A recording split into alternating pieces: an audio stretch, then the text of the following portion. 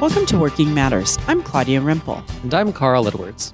Join the conversation on the web at boldenterprises.com. Carl, today we're beginning a new series on self-care as a smart career move. Yeah, this is going to be an important one for us because with this recession, people are getting kind of conservative, they're getting scared, they're hunkering down, and we're starting to do a lot of things that are going to work against us. In general, I feel the culture is very negative, very, as you said, frightened, very kind of closed. And you feel that around you just with, people you may know losing their jobs, layoffs at people's offices and work. And I think you kind of tend to go into a kind of panic mode in the workplace. How do I keep my job?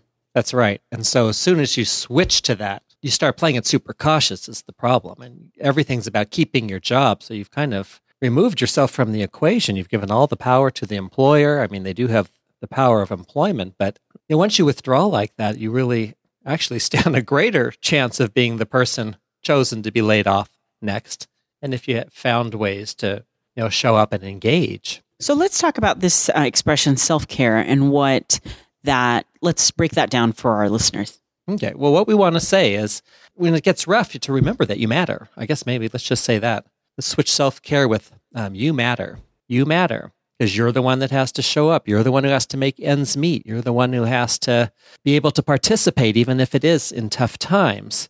So if you're not watching out for that person and that person's needs aren't being met, that person doesn't like their job, that person is stressed out by the pressure, that's going to wear on you, the person who needs to actually show up. And that's why I call it counterproductive, because you start getting worn down and scared and exhausted by it all. And so you actually show up in worn down, exhausted ways, and we want the opposite result. So we're going to talk about taking care of yourself so that even though you're stressed, even though layoffs are taking place around you, that if you do need to look for work, you do so with energy and can go for it. On our Working Matters podcast, we talk a lot about basically focusing the attention on yourself because it's what you can change. It's what you have control over, not necessarily or the circumstances around you all the time. Right. Because then you're trying to take on things beyond you. You're trying to make your boss treat you a certain way. You're trying to get scheduling to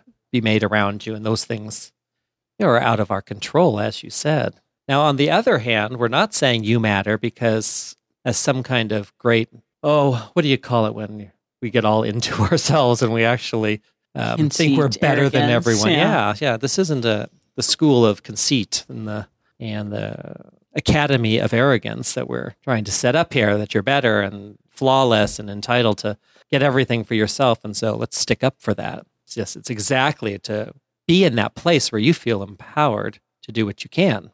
It's not a type of looking out for yourself in that kind of negative, like people are out to get me, I need to get ahead, or someone else is going to. It's not you matter in the sense that everybody else doesn't matter, as the way of saying nobody else matters. Exactly.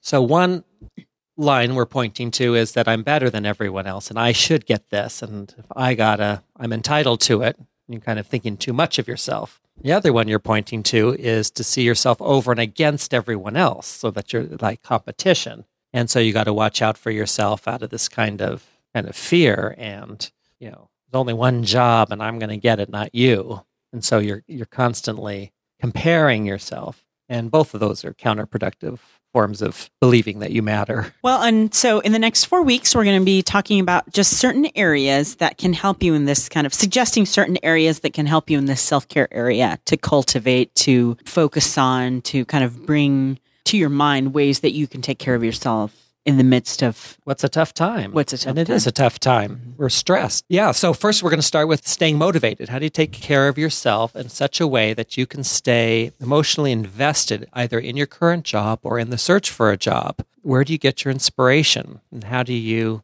stay charged when it feels like everything's against you? Then we'll go into learning and stretching yourself, how to take care of yourself in the sense that you are a developing, changing person and that you want to be developing your skills, you want to be developing your capacities and expanding your responsibilities, and so that you're a growing person. Then we're going to talk about self-care in a more goal-oriented sense of achieving something and challenging yourself, setting, want to accomplish such and such by such and such a date, maybe a project, maybe some ambitious new task, and that has a beginning and end, and you want to take on. And then finally, we were going to kind of circle around to lowering our center of gravity and taking care of yourself by becoming a more centered person, being able to remind yourself of who you are. And when we say you matter, it's because you're a part of this place too, and you have something to give. And how do you keep a clear head about that and stay engaged with that?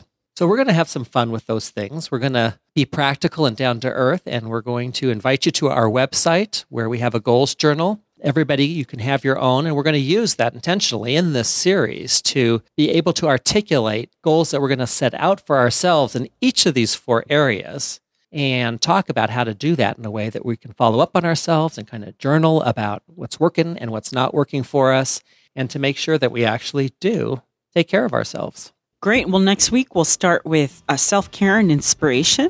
And in the meantime, feel free to comment or ask any questions at our blog at boldenterprises.com. We'll see you next week. This podcast is a Bold Enterprises production.